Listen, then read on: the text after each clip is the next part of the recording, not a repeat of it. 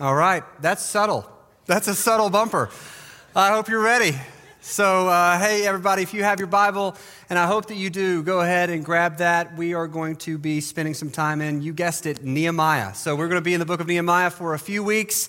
I'm going to begin reading in chapter 1, verse 1 in just a bit. So you can go ahead and find your way to the Old Testament book of Nehemiah. Then we'll jump into the text in just a few minutes. So, Vaughn Forrest, it is so good to be with you again this morning. It's good to see you. It's good to hear you worship. It is good just to be in the room with you. If you're joining us online, thank you for doing that. You could have done anything this morning, but instead you are spending a few moments with us. So, thank you for doing that. All right. Deep breath, everybody. Can you kind of sense it? Like it's, you woke up this morning and mercifully, like the weather is turning. Fall's kind of here, and it's not 1,000 degrees, and so it feels incredible outside. It's crisp. I love this time of year. I love this weather. It's starting to feel a little bit like fall. We're starting a new series, so it feels like a real like changing of seasons, and I love that. So the book of Nehemiah. As we get started this morning, the book of Nehemiah, I need you to play along, okay? You want to make sure as we get started, before we get too far down the road, I got to make sure here in the room, joining us online, I want to make sure you're with me, all right? So we're going to participate a little bit. We're going to play along.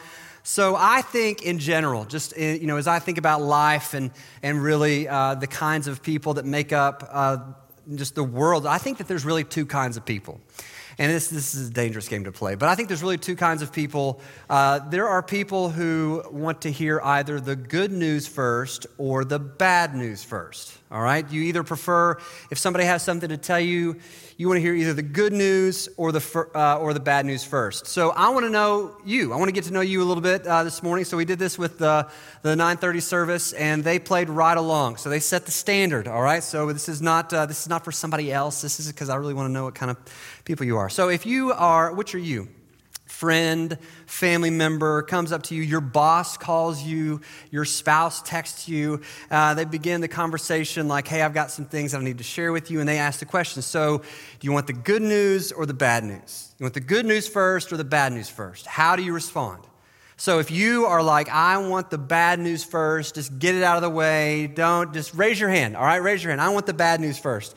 Interesting. This is very similar. Keep them up. I want to see all the pessimists in the house. All right, no, I'm just kidding. All right, that's good. That's all right. It actually, that tracks well with our text today. So, but if you're a little different, you're just kind of, you wake up in the morning and you genuinely you're happy about it being morning, and you get out of bed and you're just optimistic about life, and you're like, you know what? No, let's delay it a little bit. If you want the good news first, good news people, raise your hand. I see you there. All right. How many of you though are like, hey, listen, no news is good news. All right. No, just leave me alone. All right. I want to be in my room, do my work. And all right. Fair enough. So I don't know what makes us like that. I don't know if it's a personality profile. I don't know if it has to do with your parents or your upbringing, your history, or just life experience. I don't know why we tend to lean one way or the other. But here's the thing. At some point in life, bad news, just as a living and breathing person today, just walking around, at some point, bad news is unavoidable. Like you just can't not do sad. You are going to have to endure something that you wish you didn't have to endure. People are going to say words that you wish that you could unhear. You're going to have to deal with a situation that you would rather skip or move on quickly into the next season. And you know this. This is true in so many different areas of life. Parents, if you are at the stage of life where your kids are trying out for things, you absolutely know this, because there is not a longer or more tense moment than from the moment they get out of your car and they're walking up to the door of the school, or they're walking up to the door of the gym to see if they made it. Did they make the team? Did they make the squad? Were they cast in the role that they were going for? Did they did they pass it, or were they cut? And you may not really understand a lot of the songs that we sing around here, but you know that when your kid is trying out for something, you're like, I'll invent prayers. I'll call on the God of Jacob and Mary and Moses, and I'll call on all of them. You'll pray those prayers. You will talk to the Lord intensely, because you want them to feel good and accomplished. But there's a time coming or your kid, your child, the one that you love, that you are raising up in the way they should go, if you remember last week. But there will come a moment where the school that they applied for, the person that they ask out on a date, or a team that they try out for, a show that they want to be a part of, they'll get bad news. You know this too, that like you drop your car off at the auto shop and you're just kind of waiting to hear the diagnosis from the mechanic, and he calls you and you're like, skip it, bro. Just kind of, I don't want to talk about the weather. I don't really want to talk about Saturday college football. Just tell me, like, what's the damage? Just get to it. Tell me how much money you're going to take me for. Or you have, in a more serious sense, like you have some news that you're waiting, like you have that number from your doctor like saved in your phone, and you know that like no matter what's going on around you, how busy you might be or the conversation that you might be in, that when the doctor calls to tell you, hey, here's the results of the test, here's the diagnosis, here's what this means. Some point along the way, you or somebody you love is going to be told that you need to come back in, or you need to go see a specialist, or that this thing is a little more serious than we thought it was, or we didn't quite catch it as early as we wish we would have. All of us, at some point or another, being human-sized people, are going to hear news that we wish we didn't hear, and our response is everything. So Nehemiah is the name of this series, and it's drawn from the book of Nehemiah, the book of Nehemiah in the Old Testament. And so Nehemiah begins with the main character, and the main character is the author of this book, and is, you guessed it, Nehemiah. And so Nehemiah, he begins his story, and really the story of what happens in the pages of. This story begins with him receiving, being told some bad news. Nehemiah is the recipient of this communication, and the bad news of what is told to Nehemiah, that bad news is what kicks off this amazing story. The story of Nehemiah is a story of rebuilding and redemption and rescue. And I love that. I love that we're going to take some time over the next few weeks. I'm all for like some topical series here and there where we kind of bounce around the scriptures, Old Testament, New Testament, poetry, history, narrative, prophecy. I'm all for like topical series that speak to felt needs. But there's something that you can only grasp about the narrative arc of Scripture, the story that God is telling, not just one story at a time, but the overarching story of the Scripture is best understood when you walk slowly through the Bible. I love that we get to spend some time not just in sermons, but in a series. And so in some ways, this is sort of like the exposition or the introduction, kind of like I'm going to tell you what I'm going to tell you. But whatever the case is, I think that God does have something to say to every single one of us. Whether you're joining us online, you're in the room, front to the back, God has something to speak to you today. So I hope that you found Nehemiah chapter 1 by now. Let me go ahead and read. I'm going to read 3 verses. This is how the story begins. The words of Nehemiah, the son of Hakaliah. Now it happened in the month of Chislev, in the 20th year, as I was in Susa, the citadel, that Hanani, one of my brothers, came with certain men from Judah. And I asked them concerning the Jews who escaped, who had survived the exile, and concerning Jerusalem.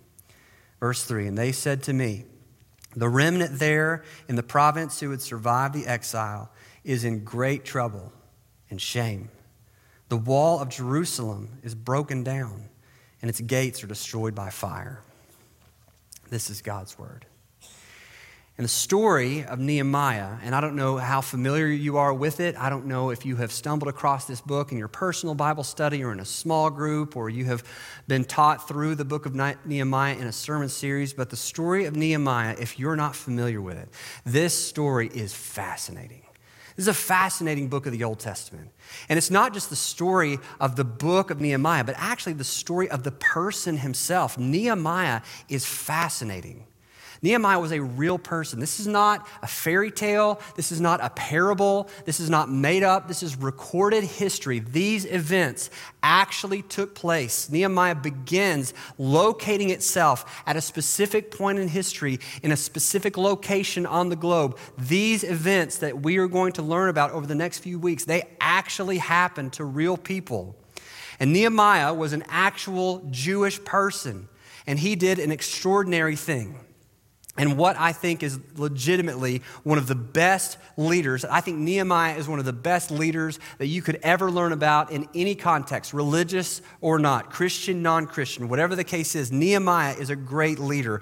But what's extraordinary about the book of Nehemiah is that there's really nothing extraordinary that happens in the book of Nehemiah. What do I mean? I mean, there's no miracles.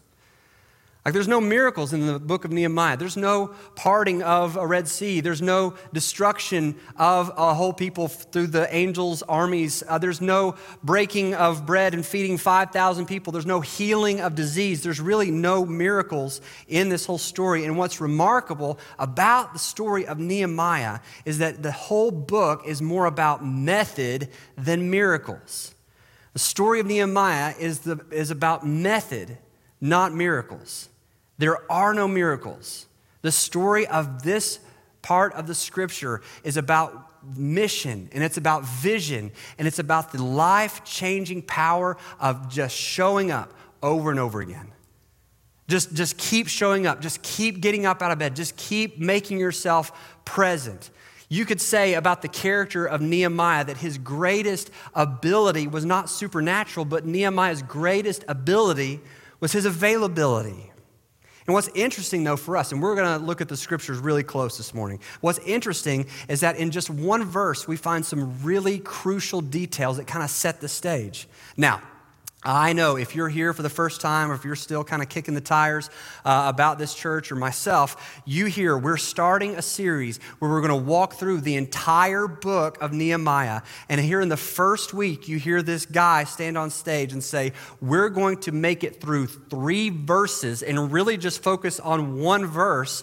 And I wonder if you go, I don't know if this is such a good idea. Like maybe you kind of wrote a note and passed it over to your wife and you were like, how long is this going to last? Like how long are we going to be here today? All right, but just stay with me, all right? Because today we have to be clear, crystal clear on what the bad news was that Nehemiah got from his brother and his friends. And the reason we have to be clear is that the significance of the bad news is more than meets the eye. In fact, so if you're following along on your phone or your iPad and you can scroll and you can see there's multiple chapters, there's a lot more left in the context of this story. If you're in your Bible, you see there are multiple pages that come just after the first 3 verses of Nehemiah. And what I'd say is this, faithfully, that the entire story, the rest of this book, the resulting text of this story of Nehemiah, those pages, that remaining text, all of that is that's the cause found in verse 3, and the effect is the rest of the story. Like if you don't have verse 3, you're going to be very lost as to what Nehemiah is doing, but not just what, but why. Like why is it that Nehemiah is so concentrated and passionate? So here's what I'm saying. We need to know not just what the bad news was that Nehemiah got. We need to know how bad it was. We need to know more than what happened. We need to know why it matters. So the Babylonian army under King Nebuchadnezzar, they have finished their work. They completed this task of utterly destroying Jerusalem. The Babylonian army kidnaps the people of God into exile in 586 BC. What does that mean? God's people are now facing their greatest crisis ever. Like this is a political crisis. This is a spiritual crisis. This is a physical crisis. Like if you imagine that this is not just that they happen to be in an area of the country where they wish they weren't. Men, women, children are ripped out of their lives and ripped out of their communities, and they're taken as oppressed slaves to go and live and serve under another king, a king who does not have the best interest of his people at heart. And these people are going through ridiculous amounts of crisis, and this should make you question some things because they were definitely asking questions. Because who were these people again? They were the Jewish people. These were the covenanted people of God. This land that they were being forced to leave and exit from, this is a promised land. When God came to Abraham in Genesis 15 and said, I will be your God, you will be my people, and I will give you a land, and that land shall be promised to you, and it will be yours forever. Now all of a sudden they have to leave. Well, they're not just asking questions about where's our next meal going to come from, but who is this God who said he was going to give us a place to stay, and now we've got to go? This is the land God promised centuries earlier to Abraham, where the descendants of Abraham lived for more than 800 years. And now that land, that promised part of God's inheritance to his children, that land lay uncovered. That's what exile really means, is that the land is uncovered. It's unprotected. It's not inhabited by the right people. And Abraham's descendants, they're now exiled and kidnapped, and they're living in a hostile land. So I want you to look at verse 3. And verse 3 is going to tell us just how bad things have gotten. But we're going to look at some things in verse 3, but we're not going to go in chronological order, not just how each word falls in the text. We're going to go in order of importance. And when you look at verse 3, you notice that something has happened, and the bad news is bad because of what was wrong with the wall. The message that Nehemiah got was that the walls around Jerusalem had been destroyed, that they had been burned with fire. And so there's this call on Nehemiah's life. The calling on Nehemiah's life is first to rebuild the wall. You're taking notes, write that down. The first call on Nehemiah's life, the call that God makes, is a call to rebuild the wall. And I love that. I love that. I love that the Bible decided to include that because the Bible has practical things in it.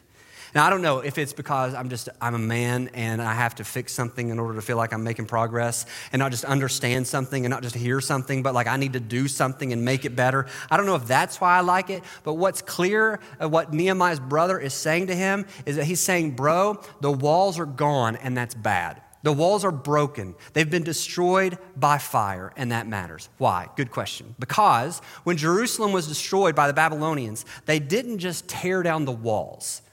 This is not just an act of political aggression. By tearing down the walls of Jerusalem, they're opening up this sacred city, God's city for God's people. They're opening it up for occupation from enemies. But not just the city itself, not just homes, because what's inside the city of Jerusalem? It's the temple of God. It's the place where God lives. His presence dwells in this temple. And by destroying the walls, they're opening up the temple for destruction. And the book of Ezra would tell us that the temple had been destroyed too. And God gives Nehemiah a job. God calls Nehemiah to physically do something. He gives Nehemiah work. And Nehemiah's work matters. His endeavor matters. Now, this is a quote from Pastor Tim Keller in his book, Every Good Endeavor. And I love how he sums up the importance of your work. Because look at me, church. What you do with your hands, what you do with your mind, where you're going to go tomorrow morning, what you do, what you trade your life for, where you spend your career energy, your work matters. Why? He explains like this. I love this quote. He says, unless there is God. If God's not there, this doesn't matter. But unless there is God, if the God of the Bible exists, and there is a true reality beneath and behind this one, and this life is not the only life, but if God exists, then every good endeavor, even the simplest ones, pursued in response to God's calling, every good endeavor can matter forever. And here's why this is amazing. It's amazing because what God is asking Nehemiah to do is an actual call of God. This is not just to give instructions. This is not just God delaying the inevitable. But what God wants to see take place is the wall that had been destroyed made upright. And this is going to help a lot of us out this morning, so lean in. I think it's going to help because so many of us, and I don't know if you're like this, I'm like this, maybe it could be a me thing. I don't think we intentionally get off base in this. But for so many of us, we think our relationship with God, how we interact with God, how we see him, how we talk to him, how we face him, how we pray to him, how we praise him, all these things. Our relationship with God, our eternal security, our forgiveness, sanctification, justification, it's internal. It's so internal. Like everything, like the most important relationship that you can have with any being at any time that will matter forever, that relationship takes place so much in your mind. So much of it is unnoticeable. So much of it takes place just between your ears. And this is not commentary on the practice of. This is not my opinion as to whether or not it's right or wrong. But isn't it interesting that even the ways that we find ourselves in relationship with God, those are internal matters, internal decisions. Like even though the Bible tells us that if we confess with our mouth and believe with our heart that Jesus is Lord, then we will be saved. We know that's true, but the way that we respond to invitations so many times is an internal response. Like at best, it's making eye contact. At best, it's slipping our hand up. Very rarely do you find places where the pastor invites you down the aisle, or you just check a box, or you just believe, or you nod your head in agreement. So much of your most important decision that you'll make for eternity happens in an unnoticeable way inside your mind. And because so much of our Christian life, and when I say our Christian life, I mean yours and I mean mine. So much of our Christian life is based around what cannot be seen, because faith plays such a huge role in how we think about and how we interact with God. So much is unseen that we can sometimes wonder if God only cares about the unseen. Like we can mistakenly believe that God only cares about what we can't really see, feel, taste, or interact with. That yes, God does care where I spend eternity, but these 80 or so years that I'm going to spend on planet Earth, he's really kind of like, do whatever you want. We think that God only cares about where we're going to spend forever, not what's going to happen this afternoon. And I want to gently and charitably say, I don't think he's like that. I don't think that eternity in life forever, I don't think it begins after you die. I think eternal life is something that's ongoing, because eternity does mean forever forward, but it also means forever backwards. And God is concerned not just with what goes on between your ears, but what you do with your hands as well. And the call for Nehemiah to rebuild what was broken, God was saying to his people and to the world that there will be an outward sign. There will be a noticeable example that things that are broken are going to be made right. What was broken is going to be rebuilt. And man, that's the God, that's who he is. It's almost as if that's an attribute of God that he can't help but express, because the God of the Bible is the God who makes sad things untrue. He's a God who makes sick people well. He's the God who brings dead things back to life. And we love that. We love those stories. And it's yes, and it's amen, and to God be the glory. All those things are true. And look at me. God is concerned about your eternity. He is concerned about your internal relationship with him. And God is not absent. He is not withdrawn from what's going on with his people right now. And that includes you. And this is all over the book of Nehemiah, and it's going to be all over our series together this fall. God is not just interested in where you're going to spend forever. God is invested in building and establishing his kingdom and building his church today. When the disciples asked Jesus and they said, teach us how to pray, he taught them to pray thus: thy kingdom come, thy will be done on earth as it is in heaven. Nehemiah is told that the walls are broken and they need to be rebuilt, and that the people are feeling it. Like the people are not just casual observers that happen to be living in a different spot than they had been living before. Yes, there's a call to rebuild. There's also a call on his life to redeem the reputation. There's a call to redeem the reputation. And we're not going to spend a ton of time here, because I think that chapter 4 is really where you'll find a lot of this idea about what it means to redeem the reputation of a people. But I just simply want to say this: to honor and to restore. Okay, this is not in your notes. But to honor and to restore a person's good name, that is surely the work of the Holy Spirit. That God is concerned about how you are known. He is concerned about how his people are known. He is concerned that his people are known. And shame keeps us from being known. Shame keeps us in hiding. Shame keeps us in the dark. Shame tells us to hide. It was in shame that the first couple in the Garden of Eden sought to cover their nakedness, because shame tells you to step back out of the light. The shamed person, it watches, it looks, it almost expects rejection from the people they need to care about them. Shame robs a person. It robs you. Shame robs us of our concentration. It robs us of our ability to focus on the task at hand. Shame leads us to feel feelings like self-contempt and self-disgust and self-despair. May I add that those feelings are not the fruit of the Spirit. Shame, in its most destructive sense, shame is what stops courage. You ought to write that down. Shame stops courage.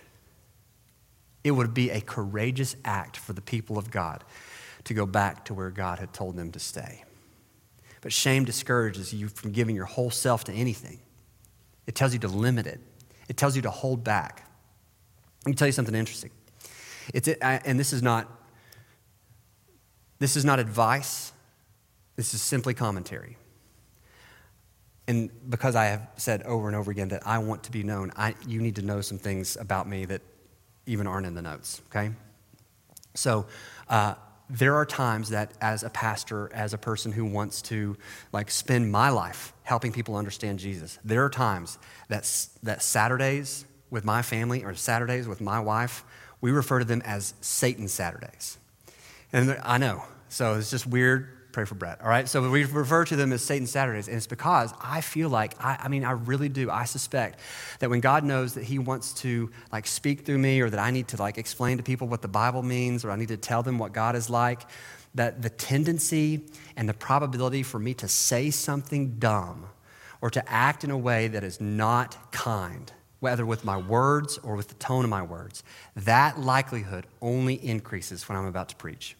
And so there are times on Saturday where it's like, I cannot believe I did that. I can't believe I said that. And here's where it shows up. This is the ugliest part of it. It doesn't show up in my boldness or lack thereof to preach. You know where it shows up? When I worship.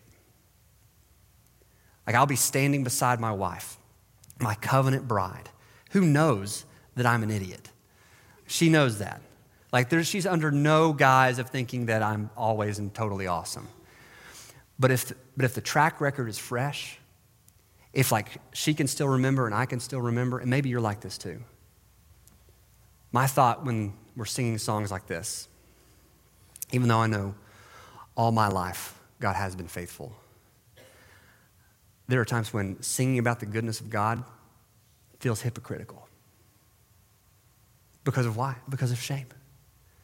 Because I know that even though God's been faithful my whole life, I haven't. And so for me to close my eyes or to lift my hands or to express publicly that Jesus died for me and I want to participate in the oldest thing that's ever happened, and that's telling God that he's holy, even though I want to do that with everything I have. You know what keeps me back? You know what holds me back? You know what makes me feel a little bit timid in that moment? It's not fear. It's shame. And the danger for us is we're looking at an old book of the Bible. I said 586 BC, and some of y'all went right to sleep. You're like, that's 2,500 years ago. What could this possibly mean? I know it's in the Bible, but this is a long time. The danger of history, what is it? What's the danger of history? The danger is that over time, we'll forget that these people really experienced trauma. This is a real bad thing that happened to real people. And the trauma of their story can be reduced to nothing more than just a footnote in history. Say more about that. Okay, I will. So, slavery, human trafficking, oppression, class on class, those are not modern day inventions. That's not a modern day difficulty. For the people of God, for the covenanted, I will be their God, they will be my people. Those people, their reputation is summed up in one tragic word: shame.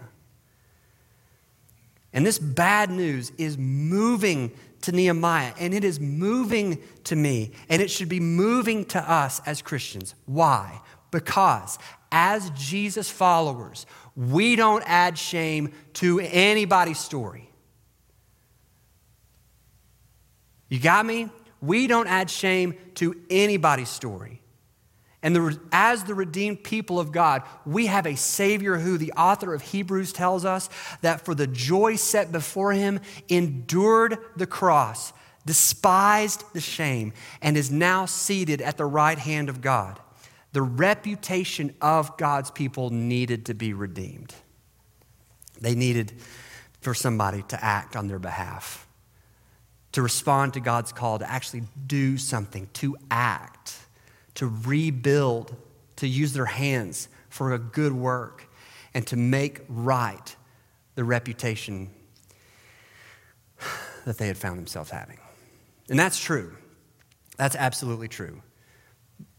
But they needed more than just a wall rebuilt and their reputation righted. They needed somebody to do something about it. I have told you this, I'll tell you all the time. I have 2 daughters, which is God's way of sanctifying me. And one of the ways that he does that is by the stories, the way that, like, there are things that happen in my life and I go, that's you teaching me, all right? And so that's great. But I remember, so when my oldest was like 2 years old, she had not learned to swim yet, and we were at our friend Chip and Wendy Keaton's house, and they had just put in this pool.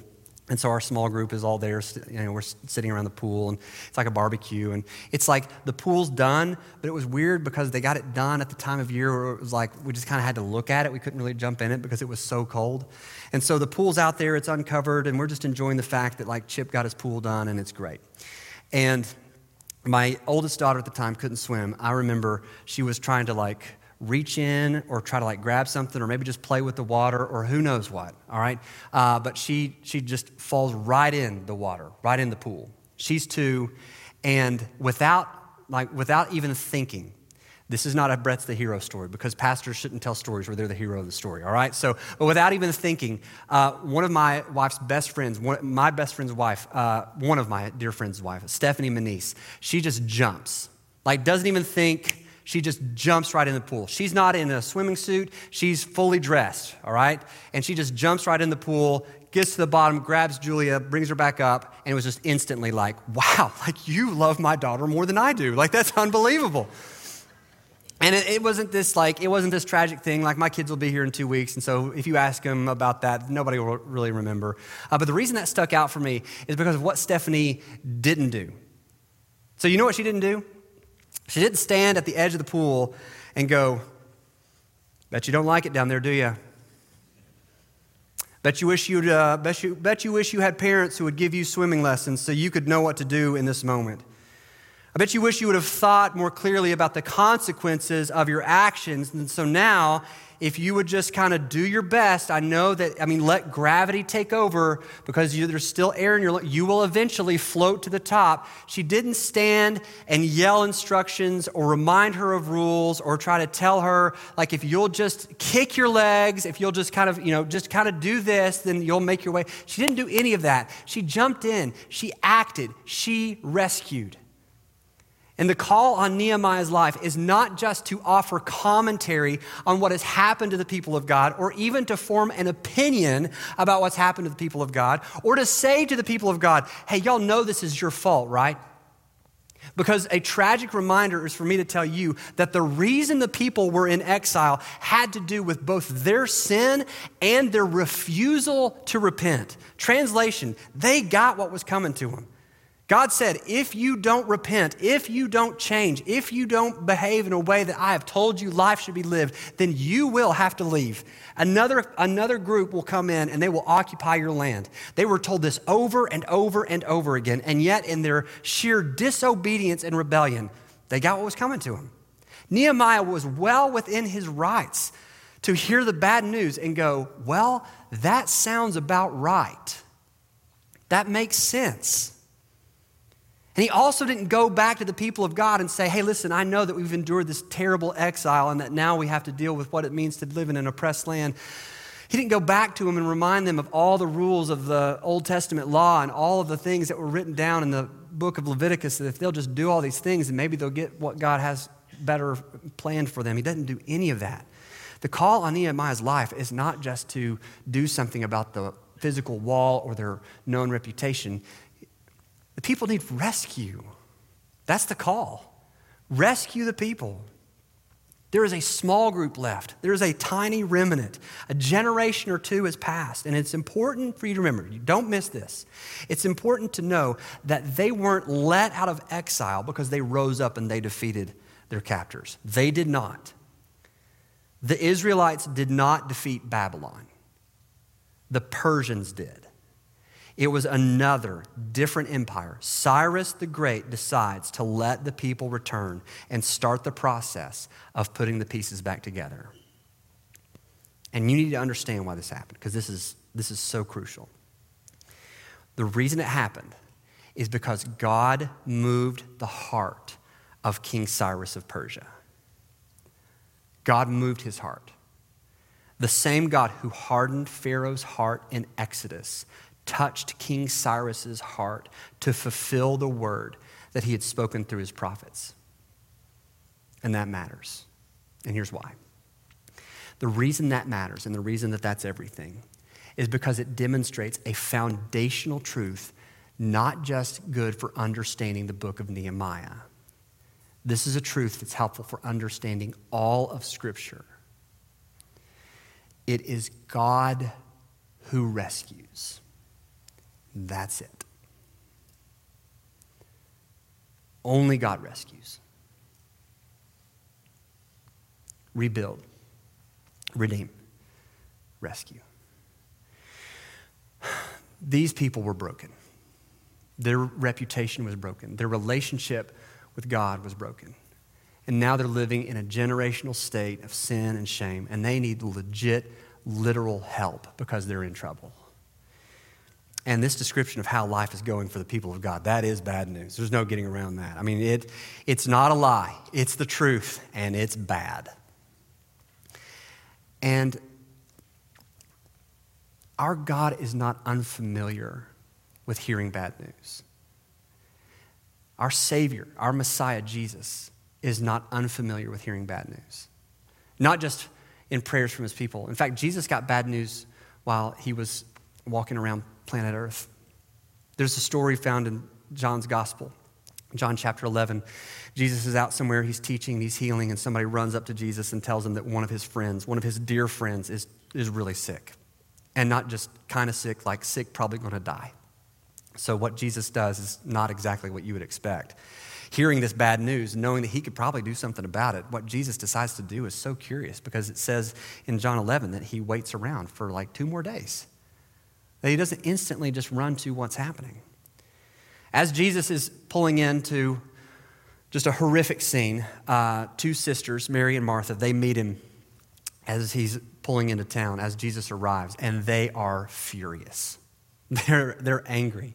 One of them actually says, Lord, if you had only been here, like had you not taken your sweet time, had you actually like done something with the news that you received, then maybe Lazarus would still be alive.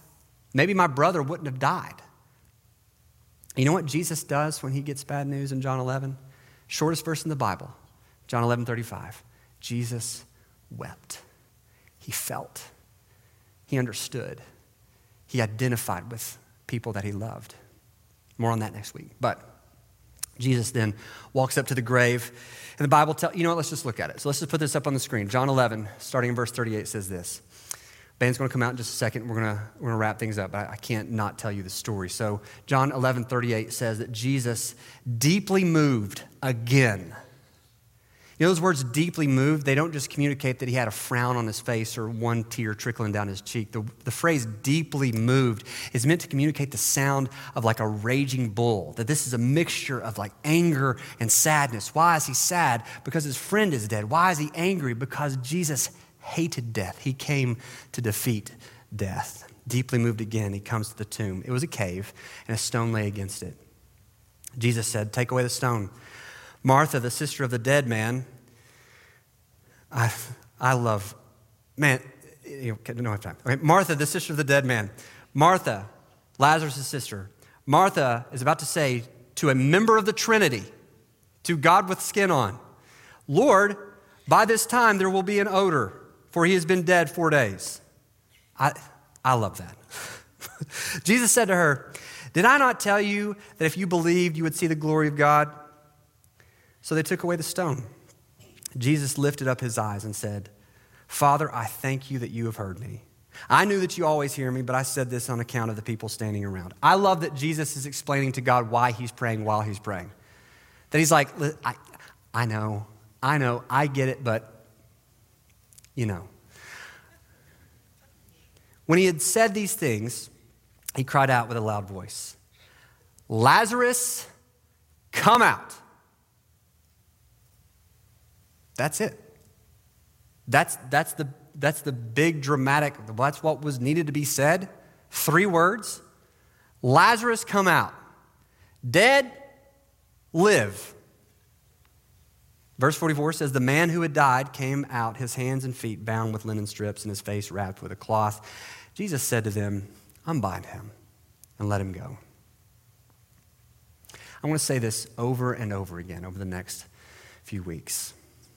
The point of the story of Nehemiah is not that you would learn some new leadership strategy. It's not for you to learn how to be a better leader. This is not a game plan for developing people or a strategy. That's not why God put Nehemiah in the Bible. And the reason he didn't is because this idea of you looking at Nehemiah and deciding that if you just act like he acts or do what he does, then you can rebuild the walls of your own life, that you can rebuild the reputation of your people, that you can rescue people who need to be rescued. If Nehemiah can do it, so can you. That is so not the gospel. That is so not the point. You are not Nehemiah. You're not.